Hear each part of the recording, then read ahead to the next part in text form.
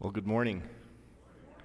It's wonderful to be back in Salt Lake City and especially here at Mount Olympus Presbyterian Church. It's been a long time since we've been here. Working overseas and COVID and all kinds of things have conspired together to keep us from being able to visit too regularly, but it's great to be back this morning. If you have your copy of Scripture or can read on the screen, turn to Mark chapter 1, and we'll be reading from verses 14 to 20. And I apologize if I'm reading from a slightly different version that you might have up there, but it's the same Word of God. Mark 1, verses 14 to 20. Now after John was arrested, Jesus came into Galilee, proclaiming the gospel of God, and saying, "The time is fulfilled, and the kingdom of God is at hand. Repent and believe in the gospel." And passing alongside the Sea of Galilee, he saw Simon and Andrew, the brother of Simon, casting a net into the sea, for they were fishermen. And Jesus said to them, "Follow me, and I will make you become fishers of men." And immediately they left their nets and followed him. And going on a little further, he saw James, the son of Zebedee, and John his brother, who were in their boat mending the nets. And immediately he called them, and they left their father Zebedee in the boat with the hired servants and followed him. May God bless the reading of his word. Let's pray. Heavenly Father, we thank you for this morning. We thank you for a beautiful new day, another gift that you have given to us out of the abundance of your grace. We thank you this morning also for your word and that we can turn to it now. And we pray, Father, that you would guide our thoughts as we consider your words for a few moments. We pray, Holy Spirit, that you would come and be present in this place and that you would enable me to speak clearly as I ought, and that you would enable the hearts and the ears of our hearers in here to hear the words that you have for them to hear this morning. Lord Jesus, nourish our souls, I pray, this morning. And may we leave this place knowing that we have not heard from men, but that we have heard from you. And so we pray this in your powerful name. Amen. Well, our text this morning is, of course, from Mark chapter 1. And Mark is the shortest gospel. It's also the gospel where the author Mark seems to punch the stories of Jesus very quickly. They're like little vignettes that just keep popping up. And so he doesn't even consider Jesus' birth or childhood. He just starts right in with the gospel of Jesus Christ. And we'll start with verses 14 and 15, and we'll be looking at this this morning.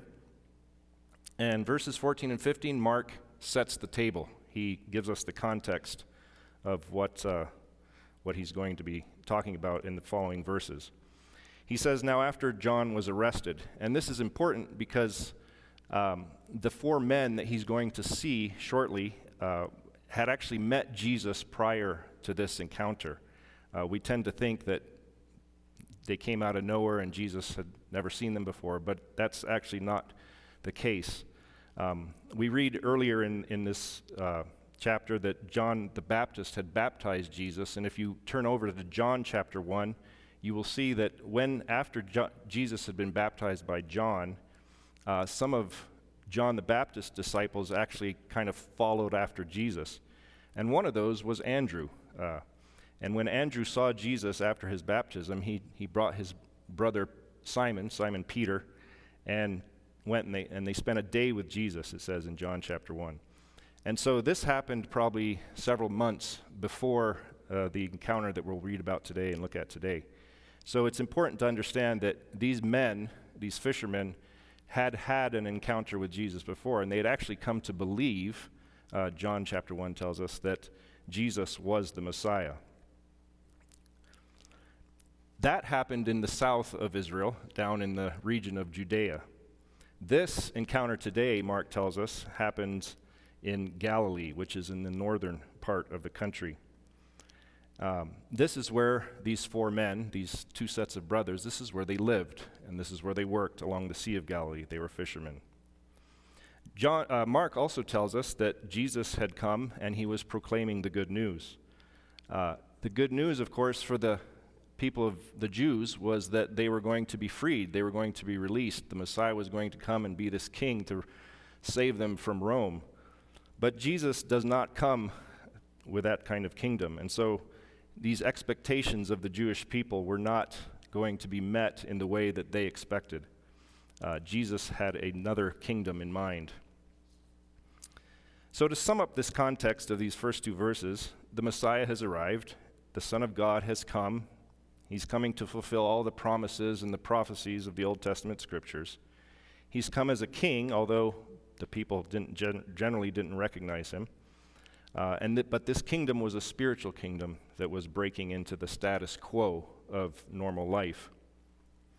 But Jesus has come in a manner that is in a spiritual manner, in which he is encouraging people and calling people to repentance and faith, not to rebellion and independence and freedom over Rome.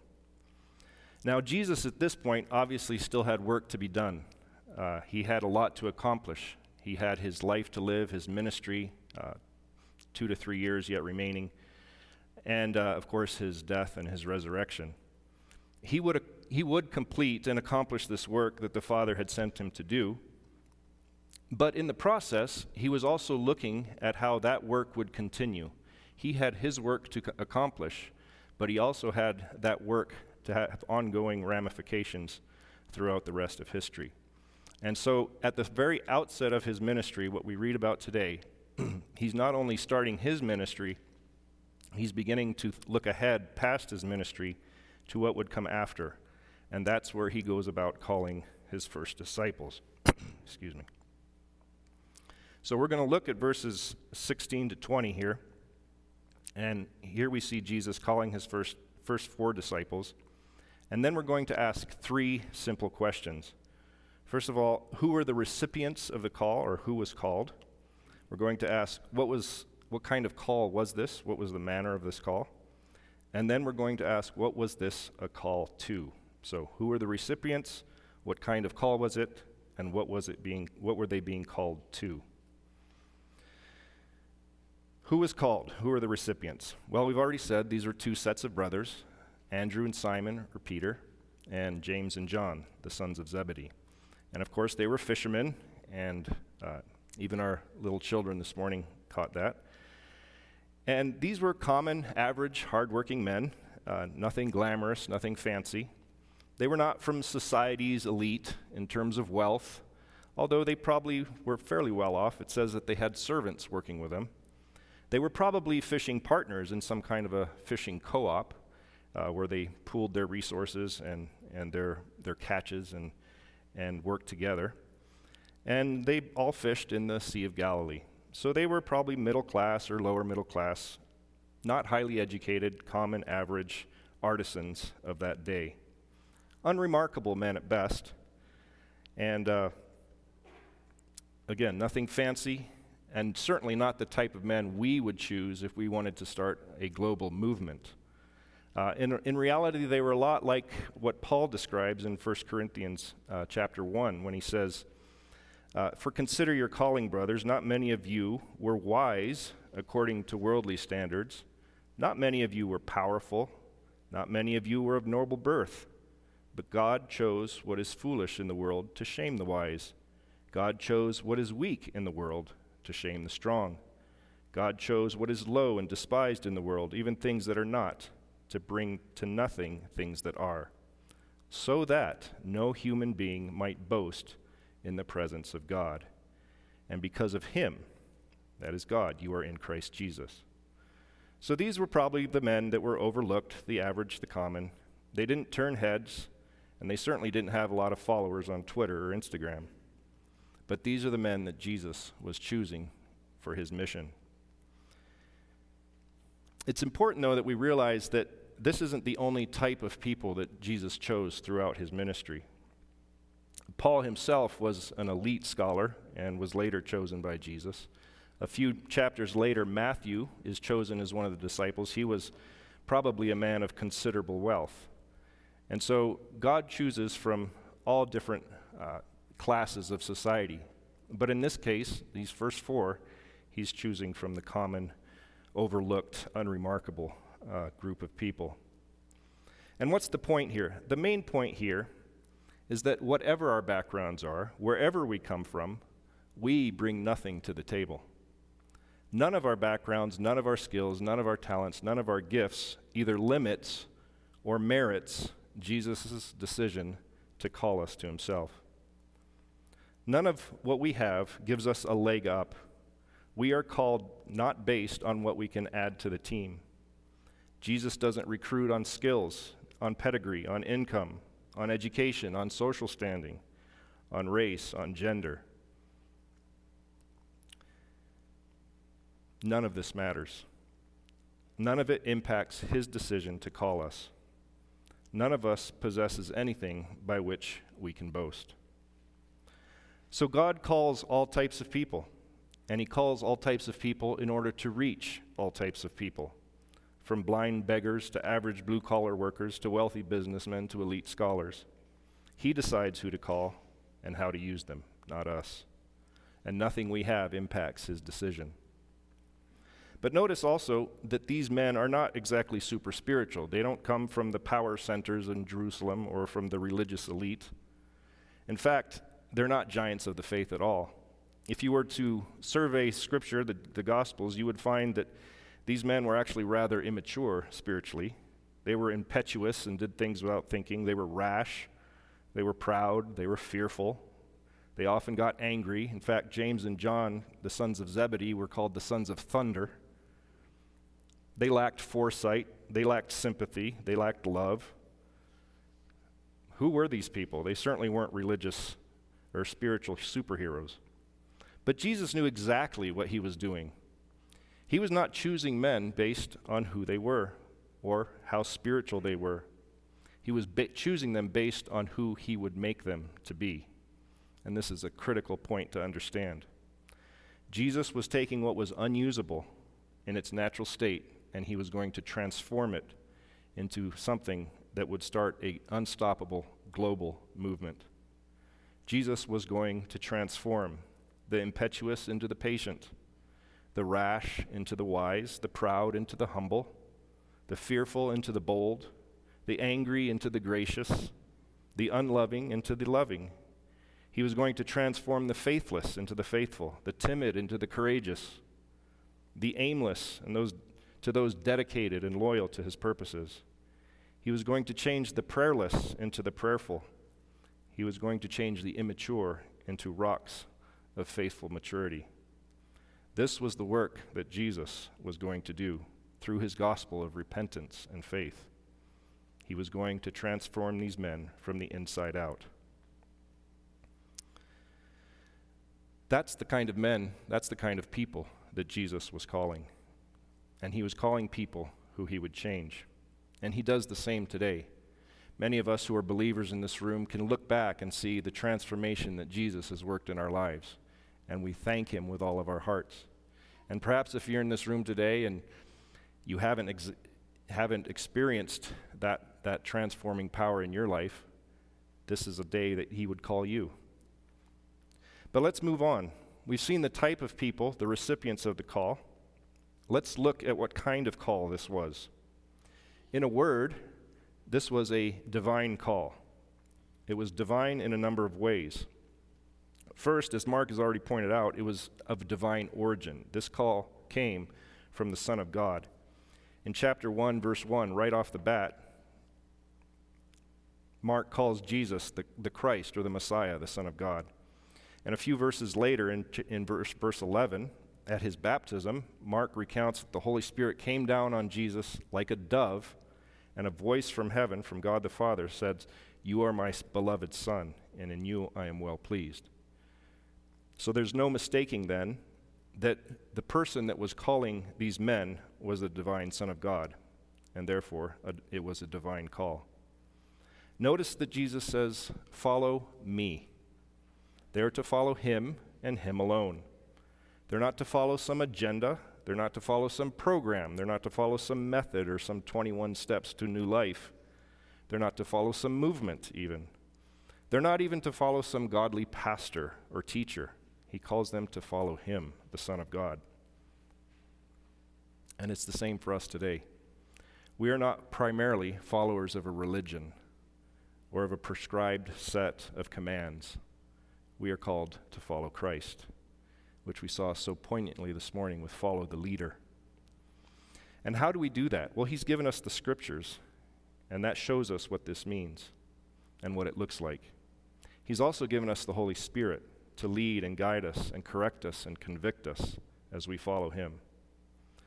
So don't let anything distract us. Let's not let anything distract us or dissuade us from following Jesus. So it's a call of divine origin, but it's also a call with divine initiative. These men are hard at work. They got up that morning, had no expectation that Jesus was going to arrive. They're not seeking Jesus out at this point. They're working. Instead, Jesus comes and seeks them out and calls them to himself. It's interesting, and New Testament scholars tell us that rabbis, teachers, religious teachers of this day, often took applicants and looked over who they wanted to be their followers and accepted their applications, so to speak, much like we do at universities. But this isn't what Jesus did. He wasn't looking for applicants to come follow him. He went out and found his own disciples. The other thing rabbis in that day used to do was that they would go through the training program with their disciples and then set them to work. But Jesus doesn't do that either. Jesus calls them and starts them on the ministry right away. He doesn't wait until they've reached a certain level. The training began on day one, and so did the ministry. So notice the divine initiative, and it's a different initiative than what comes in typical human standards. But third, we see that there's divine power, there's divine authority in this call. This was the kind of call that created what it commanded. This was the kind of call that produced what it asked for. It is a creative call, much like at creation, when God said, "Let there be," and there was light, and there was the world, and it was created out of his word, and the whole world came into existence. This is a similar type of call, because it's a divine call. It has divine power and divine authority. It created the obedience which it demanded. Commentators of the New Testament like to point out the radical obedience that these men displayed, how they left everything aside, their nets, their boats, etc. And that's true, and we'll get to that shortly, but it's absolutely critical that we understand that their obedience is not the focus of this verse. Their response is not what Mark is focusing on. Mark is pointing out, and we dare not miss this, that he's pointing out and emphasizing who was calling and the authority of the call that then produced the obedience that was called for. It's the same power and authority that later spoke to the same group of men and said, "All authority in heaven and on earth has been given to me. Go, therefore, and make disciples of all nations, baptizing them in the name of the Father and the Son and the Holy Spirit." We also see that this was a divine call that had divine provision. We've pointed this out already, but it's worth repeating. This divine provision was what led to the process of their being transformed. Jesus wasn't just recruiting. He was recruiting in order to change, to transform, and he was recruiting in order to ensure that his desired purposes would be achieved. Jesus tells these men that he will make them become fishers of men. He is turning them into something, and he will see that that's accomplished. He is not only the creator, the initiator, he is also the completer of that process. It's similar to what Paul says in Philippians when he says, "He who began a good work in you will bring it to completion at the day of Jesus Christ." So if you're a believer this morning, be encouraged. God is not finished with you. He is working on you, and he will complete that work. Sometimes it's helpful for us to look back and see the progress that we've made in this sanctification process. It's It's helpful to look back 6 months or a year or even 5 years, and it's helpful to ask questions of ourselves. Do we treasure him more than other things? More than nets, more than boats, more than father, more than job? Are my affections for Jesus growing stronger? And am I holding things of this world more loosely than before? These are good questions to ask. And the proper response, if we don't see good progress, is to repent, not to try harder, but to turn ourselves over again to the cross and to Jesus and to ask him to do his work in us. He will complete that process. And what is he doing all these divine acts in us for? Well, he has a divine purpose. And it's to that divine purpose that we turn our attention in these final moments. And to our third question, what was this a call to? What is the divine intent and purpose of this call? 3 things. First, it was a call to become. We've already mentioned this, so we'll go over it quickly. It was a call to become something. The becoming preceded the doing. This is important. God is more interested in what we're becoming than in what we're doing. God wants to see us become something. He is transforming us before we get to the part of radical obedience. I emphasize this, again, because we so often, in our human state, get it backwards. We emphasize the need for radical obedience. We emphasize the need for doing what God says to do, for following the laws, and for loving our neighbor, and all those things. And that's good. But before we do that, we must understand that radical obedience comes from radical dependence on Jesus and on God's gracious work in the gospel. We must get into the mindset that we need him more than he needs us. And we should focus on what he's doing in us, what he's making us to be, before we focus on what we should be doing for him. Only when we're properly fixated on Jesus and what he's done and what he's doing in us and in others will we have the proper perspective to go about doing what he wants us to do. But it is also a call to do. So don't get that. It just comes second. There is doing to be done. This is the proper perspective. Here Jesus calls what he calls that doing is fishing for men and for women. I know there are people probably in this very room who love to fish, but we need to understand that this type of fishing is not what we think of fishing today. We see fishing as a hobby or as a getaway, a recreational activity, something we do on weekends or vacations, a chance to get away from the stress of work and out into the beauty of nature, and maybe with a few friends, but away from the crowds. This is not what Jesus is calling these men to. It's far from it. For starters, fishing in those days in first century Galilee was brutally hard work and involved significant danger and long hours, often overnight, under grueling conditions. It meant staying up all night on choppy or stormy seas in dubiously constructed vessels, and then spending most of the day processing the catch, mending nets, and preparing to do it all over again the following night. They had no highly engineered fiberglass vessels, no strong nylon nets made in factories with machines, no outboard or inboard motors to scoot them around the Sea of Galilee quickly. They had no refrigeration to preserve their catch and their potential income. They had no 7-day weather forecast. They had no radios, no cell phones, no satellite phones to call for help if they needed, and certainly no Coast Guard to come to the rescue. These men understood what Jesus was calling them to when he said, "Become fishers of men." He was not calling them to some recreational hobby. Instead, he was calling them to something that they were already familiar with: hard work, high risk, dangerous environments, and little in the way of safety nets. But this language of fishers of men is also bursting with meaning from the Old Testament. If you turn back to Jeremiah chapter 16, verse 16, God is speaking to Jeremiah about the rebellion of his people Israel.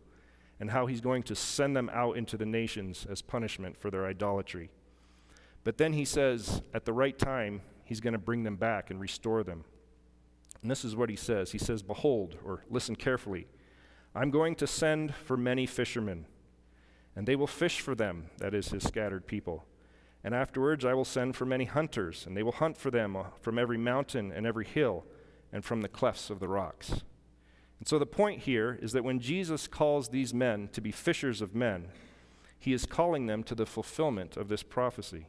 He's calling them to become the means by which this promise will be fulfilled that he had made 500 years earlier.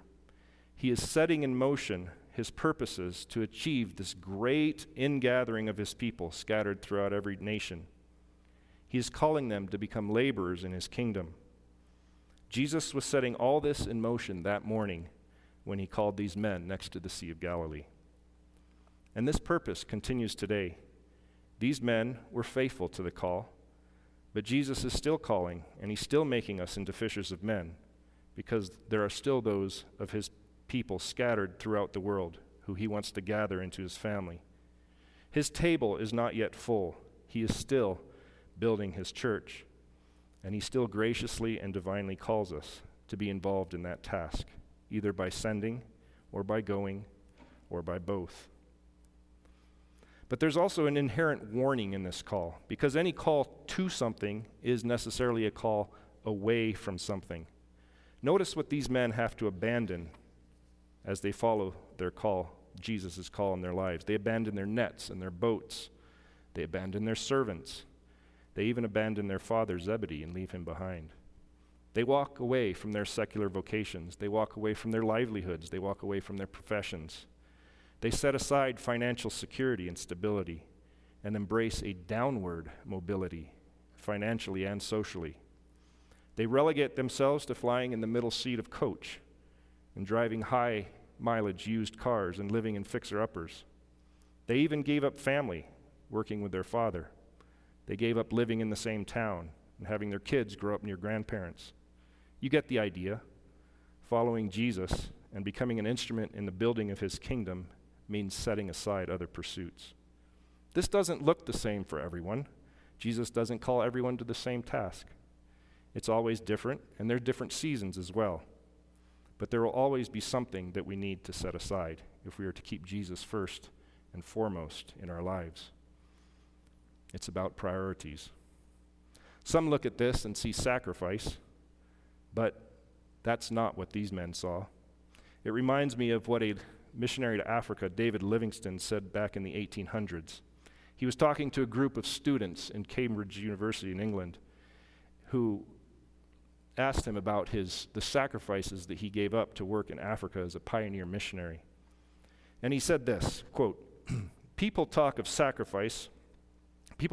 sacrifice I made in spending so much of my life in Africa.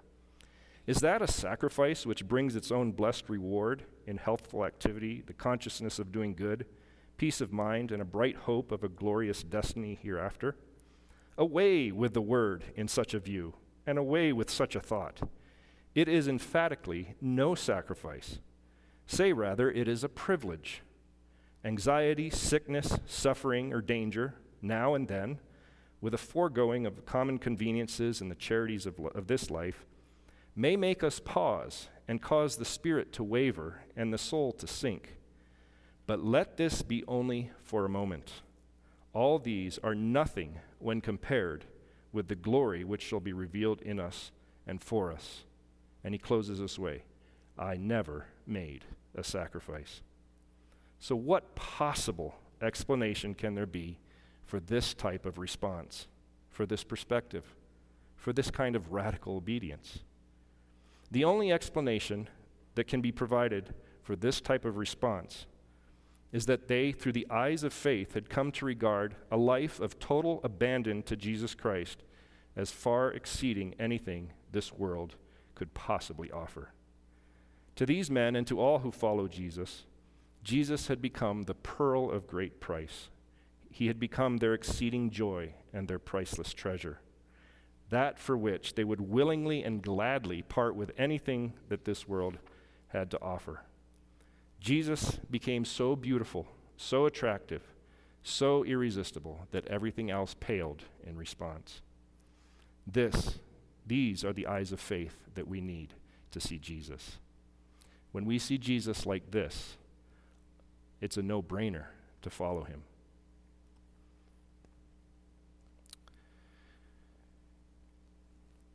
In closing then, we might say it this way. We might conclude and say, radical obedience, or better yet, the obedience that looks radical to the world, must be preceded and accompanied by resolute faith. Otherwise, it's really nothing at all. What looks like radical obedience must be preceded and accompanied by resolute faith. Otherwise, it's worthless. This is the gospel. This is the good news that changes everything. It's Jesus. This is what sets true Christianity apart from every other religion, philosophy, teaching, or movement this world has ever known. These all, in some form, preach obedience as the root of acceptance and of merit. The gospel teaches obedience as the fruit of a relationship with Jesus Christ, entered only by grace through faith and not of ourselves. It is a free gift. This is the radical call of the gospel. It is a call to, by faith, believe, trust, and embrace and treasure and value Jesus above all things, to forsake everything else and follow Jesus Christ alone. And in so doing, he will make us become fishers of men for our great joy and for his great glory. Amen.